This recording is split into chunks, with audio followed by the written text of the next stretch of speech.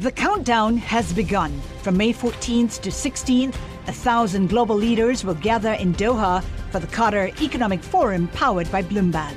Join heads of state, influential ministers, and leading CEOs to make new connections, gain unique insights, and uncover valuable opportunities in one of the world's most rapidly rising regions. Request your invite for this exclusive event at QatarEconomicForum.com.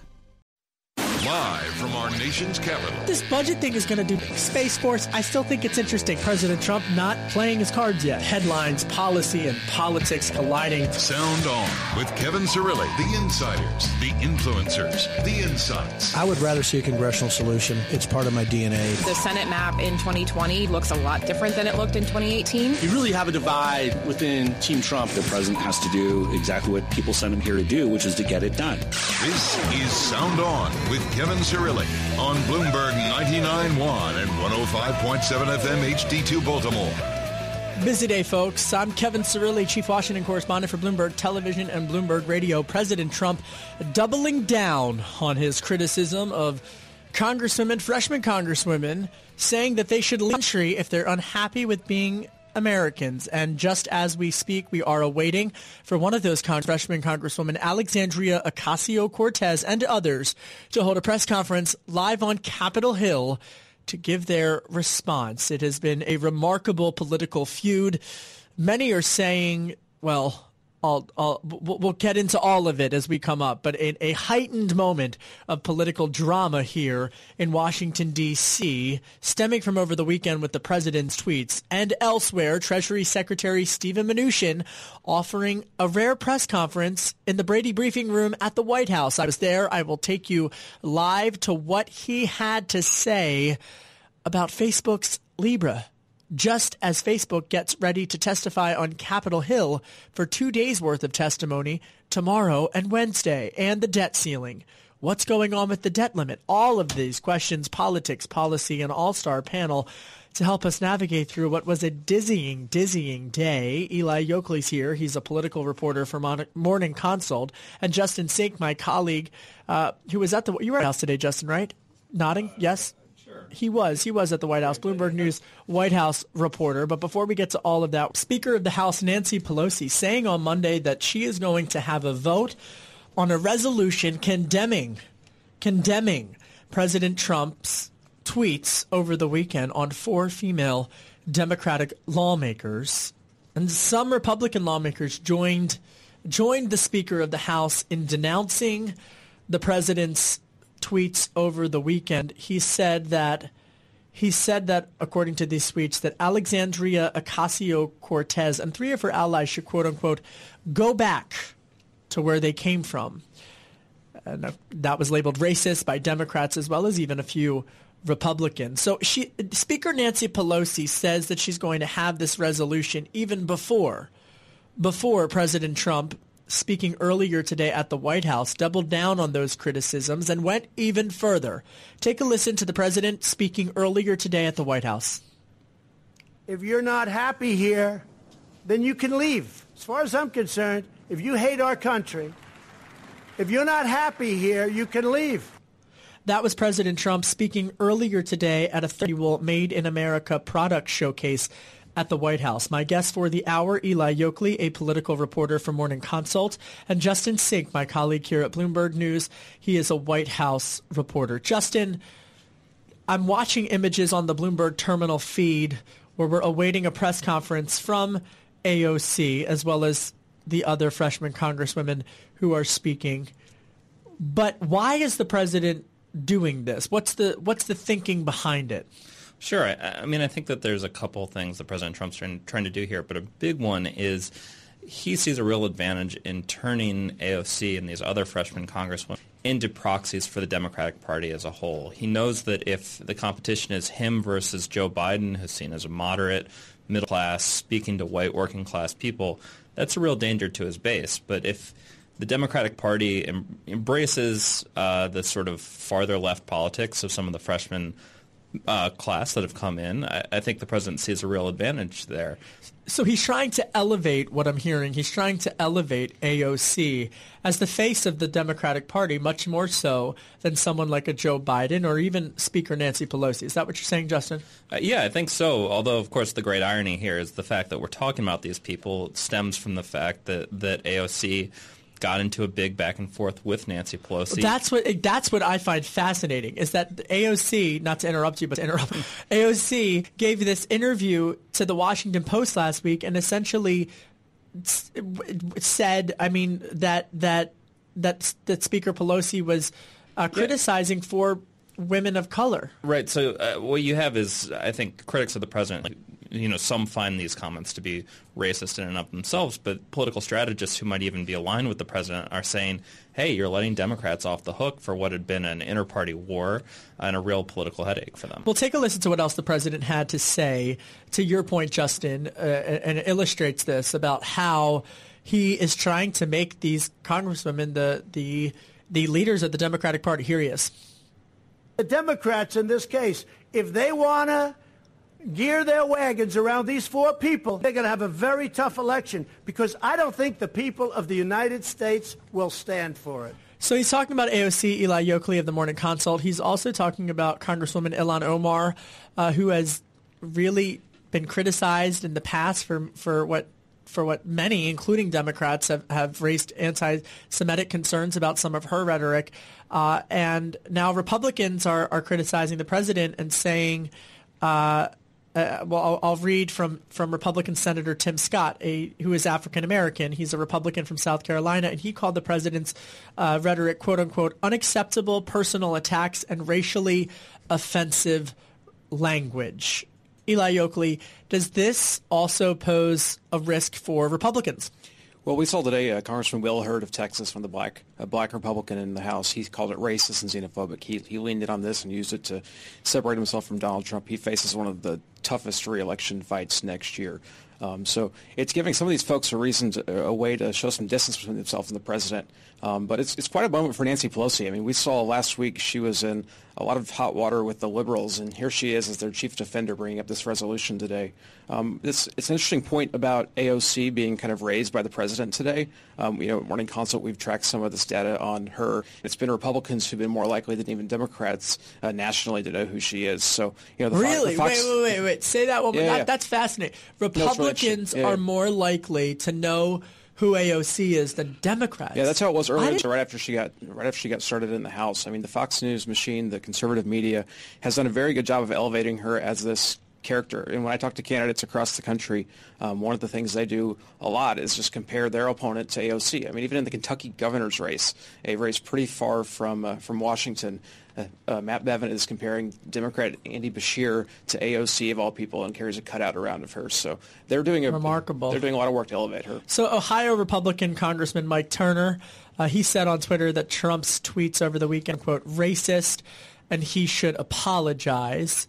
And then you've got Speaker Pelosi before she's regarding she wants to have this resolution on this. She said, quote, in a letter to her colleagues, I reject the president's xenophobic comments meant to divide our nation. Justin, I just keep going back to this point that Eli and you are both making, which is, I mean, we all know this, but when you talk to staffers up on Capitol Hill, there was some tension between AOC and Ilhan Omar and others and Speaker Pelosi. There was a frustration that really felt similar, at least from my reporting, felt similar to the Tea Party and former Speaker Paul Ryan. No? No, I think that you make a good point. I think there is a tension within the debate about whether to sort of chart a more pragmatic path forward, whether their goal is to defeat Donald Trump or to retain the most number of seats that they can in the next year and a half, or whether to try to move the party sort of systemically to the left, which is what some of these freshmen who don't have a lot of power other than social media and the media that they can earn are trying to do. It's different sort of approaches for going after this. But I know that I'm sure you've talked to Trump campaign officials in the way that I have, and every time you do, they say that they anticipate having better numbers than they do now because the Democratic candidates are going to be pulled towards the Alexandria Ocasio-Cortez wing of the party. believe that they're going to be running a race against the Green New Deal, against Medicare for All. The problem for the president, and what this might be a manifestation of course, is that Joe Biden continues to lead that race, and we saw today him come out against Medicare for All.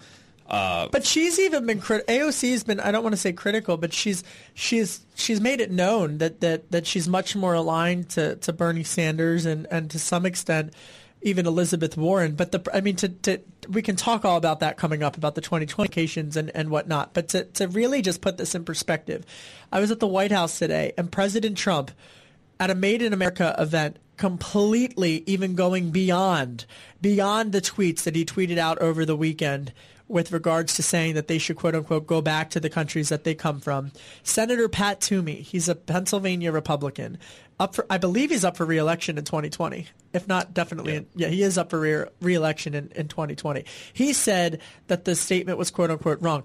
Pat Toomey used to lead the Club for Growth. Okay. I mean, that's very conservative. And he said in a statement, quote, we should defeat their ideas on the merits, not on the basis of their ancestry. I was struck by Senator Toomey's remarks just because, again, he's a conservative. You expect it from Senator Susan Collins, who's also up for a tough re-election fight, more centrist, and she said she called on the president to withdraw his remarks. And just, coming up, we're going to dive more into this, and I will give you the update on what AOC says. We're still awaiting that press conference to begin on Capitol Hill, but she'll push back, and we'll dive into policy. But just to kind of, again, just to give some more context, when the president was making his remarks today, he accused Ilhan Omar of talking about, quote, how great Al-Qaeda is, end quote. And he's referencing a 2013 interview that she had given years ago. And again, it's like what he's trying to do is elevate these four freshman congresswomen to really have the microphone. And he's given them the microphone tonight on Capitol Hill. And there's a part of me that wonders if that was exactly what wanted to do, was to get them behind the podium and not Speaker Pelosi. Coming up, Eli Oakley stays, Justin Sink stays. We're going to talk to you about Treasury Secretary Steven Mnuchin's press conference that happened at the White House at the Brady Briefing Room. I got to ask him about the debt ceiling. I'll give you all the latest on that. Download the Sound On podcast on Apple iTunes at Bloomberg.com or by downloading the Bloomberg Business app. You can also find me on Radio.com, iHeartRadio, and Spotify. I'm Kevin Cirilli. It is a jam-packed Monday news day, and you're listening to Bloomberg 99.1. The countdown has begun. This May, 1,000 global leaders will gather in Doha for the Qatar Economic Forum powered by Bloomberg, held in conjunction with our official partners, the Qatar Ministry of Commerce and Industry and Media City Qatar, and premier sponsor QNB. Join heads of state, influential ministers, and leading CEOs to make new connections and gain unique insights. Learn more at QatarEconomicForum.com. This is Sound On with Kevin Cirilli on Bloomberg 99.1 and 105.7 FM HD2 Baltimore. In one case, you have somebody that comes from Somalia, which is a failed government, a failed state, who left Somalia, who ultimately came here, and now is a congresswoman who's never happy, says horrible things about Israel, hates Jews. That was Prep speaking earlier today at the White House about freshman Congresswoman Ilhan Omar, a Democrat who is just taken steps on Capitol Hill behind the podium, along with Ayanna Pressley and Rashida Tlaib and Alexandria Ocasio-Cortez, the squad, as they are calling themselves, who President Trump has attacked today. And it's made Republicans uneasy. They have said that this is racially charged rhetoric, that the president should withdraw that rhetoric, that he should apologize for that rhetoric. House Speaker Nancy Pelosi, who was in a tiff with AOC last week, she has said that she wants to have a resolution on the floor of the House of Representatives, President Trump's tweets. And I would imagine that they're going to add a line about his rhetoric today, which went beyond the tweets, in which the president said they should go back to the countries that they come from. Treasury Secretary Steven Mnuchin was asked about all of this when he took the podium in the Brady Briefing Room at the White House earlier today. Take a listen to what his response was when asked. I don't find them racist. The president just went on and clarified his comments. I think he speaks for himself on that, and he was very clear. So there you have it. Treasury Secretary Steven Mnuchin weighing in on the controversy, the latest controversy here inside of the Beltway. Eli Yoakley is a political reporter for Morning Consult. Justin Sink is my colleague here at Bloomberg. He covers all things for the White House. And Treasury Secretary Mnuchin really giving this briefing because of cryptocurrency and digital currency and all of the fears, really, and the apprehension within the marketplace. And it comes as Facebook is set to have 2 days of hearings for Libra. Facebook Libra. They are going to have this hearing. They've announced a digital currency, and I got to be candid. Republicans and Democrats have no idea what the heck Facebook Libra is. Take a listen to what Secretary Mnuchin said about Facebook Libra. Here he is. Oh, if we have that. I mean, he said it later on that he had concerns about that, but if we have that, I would love to play it. Take a listen to Treasury Secretary Steven Mnuchin. The Treasury Department has expressed very serious concerns that Libra could be misused by money launderers and terrorist financiers. Justin, so what is the White House doing about all this? Well, we know that the White House is essentially threatening sort of extreme regulatory scrutiny towards Facebook's proposed cryptocurrency. And I think what's interesting about this is that the Facebook initiative time that we could see crypto kind of enter the mainstream. It would be something that would be promoted on a website that is sort of the homepage of the internet for tens of millions of not only Americans but people across the world. Facebook has vowed that they're going to do this carefully, that they are going to make sure that they follow every regulatory step they need to. Part of the idea of this testimony in front of Congress this week is to assuage concerns that lawmakers might have, but I think that this is an effort that's really struggled to gain traction in Washington. There's a lot of skepticism here, and we know that the president himself is skeptical because he's tweeted his concerns about this. I love this headline on the Bloomberg terminal because, I mean, we talk about how divided lawmakers are right now, and I'm watching the feed as freshman Congresswoman Ilhan Omar is behind a podium reading her prepared remarks, responding to the president with this back and forth that we've seen from them today.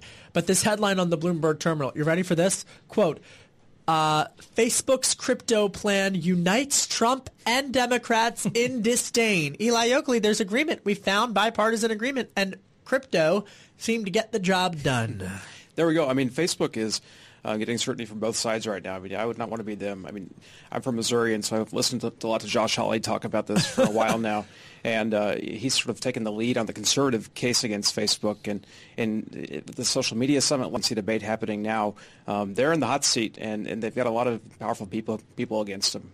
And so what I found fascinating is that Mnuchin, Secretary Mnuchin said FinCEN is the regulator that's going to be really taking the lead in terms of regulating them, and that the administration has been using the Financial Crimes Enforcement Network, FinCEN, which is part of the Treasury Department, for those who are unfamiliar with it, to make sure that crypto and digital currencies aren't used for bad actors, terrorist financing, sexual predators, and that they've been using this. So David Marcus, you ready for this? He's Facebook's top person working on digital currency.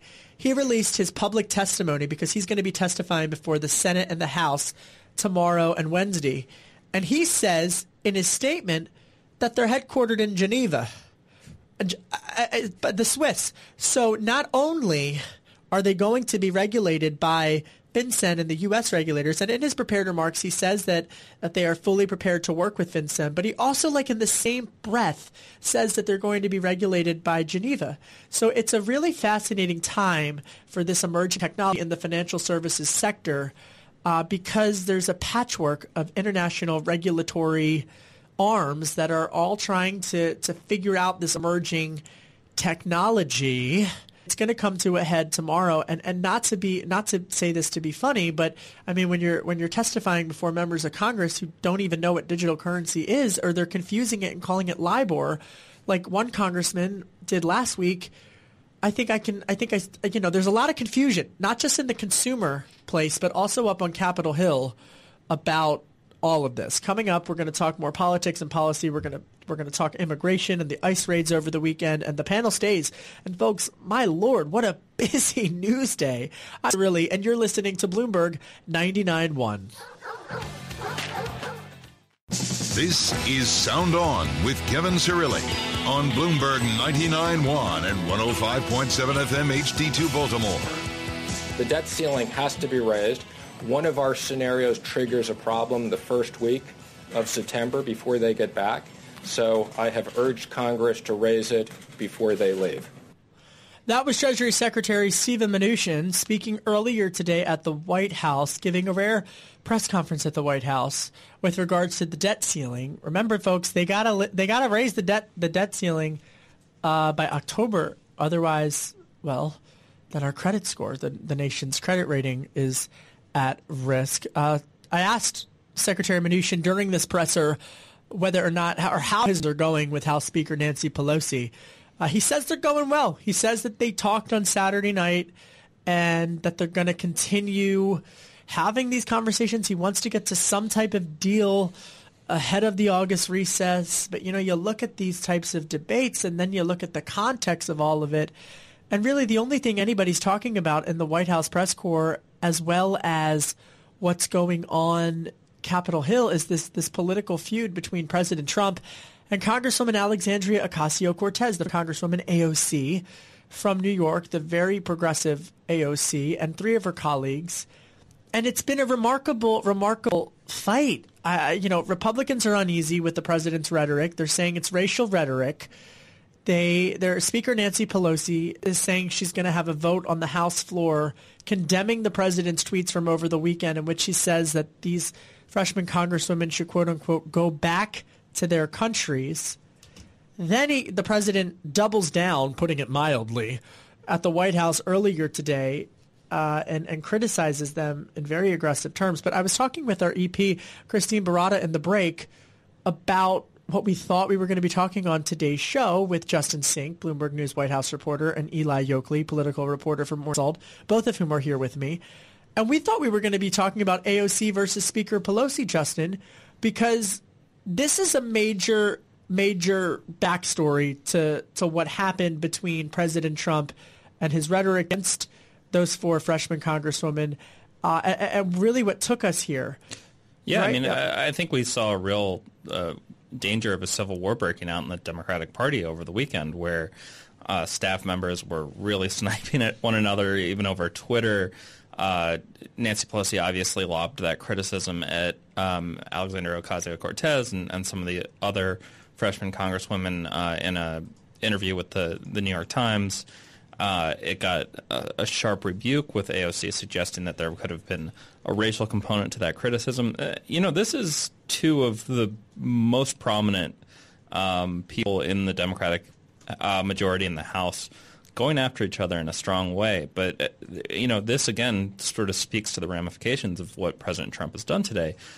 Certainly he's elevated these four congresswomen. They are the sort of lead story on every newscast tonight, but we're talking about President Trump versus them and the Democratic Party as a sort of unified whole, rather than some of the internal skirmishes within the Democratic Party. So when you look at criticism from folks like Tim Scott, he says not only was he upset with what that said, but he was upset with the fact that it took attention off of some of the problems that the Democrats themselves were having. So, Eli, this is huge, right? Because as Speaker Pelosi speaking to the New York Times, Maureen Dowd, in a column, saying essentially that the AOC only has one vote, and that they might have large social media followings, but in the halls of Congress, these lawmakers only have one vote, and that the Speaker, and with her apparatus behind her, has really the more power versus social media power. And then you've got AOC, who talked to the Washington Post. Mind you, the New York Times, Washington Post sort of backstory is not lost on me, as they each AOC and Pelosi each speaking to the competitors of the newspapers. There's that element. But to keep it focused, AOC essentially said that she said women of color, that she didn't know why Pelosi was going after, quote unquote, women of color. and that really ratcheted it up even more, no? No, it did. And that's something that I think that Pelosi's people did not like to hear.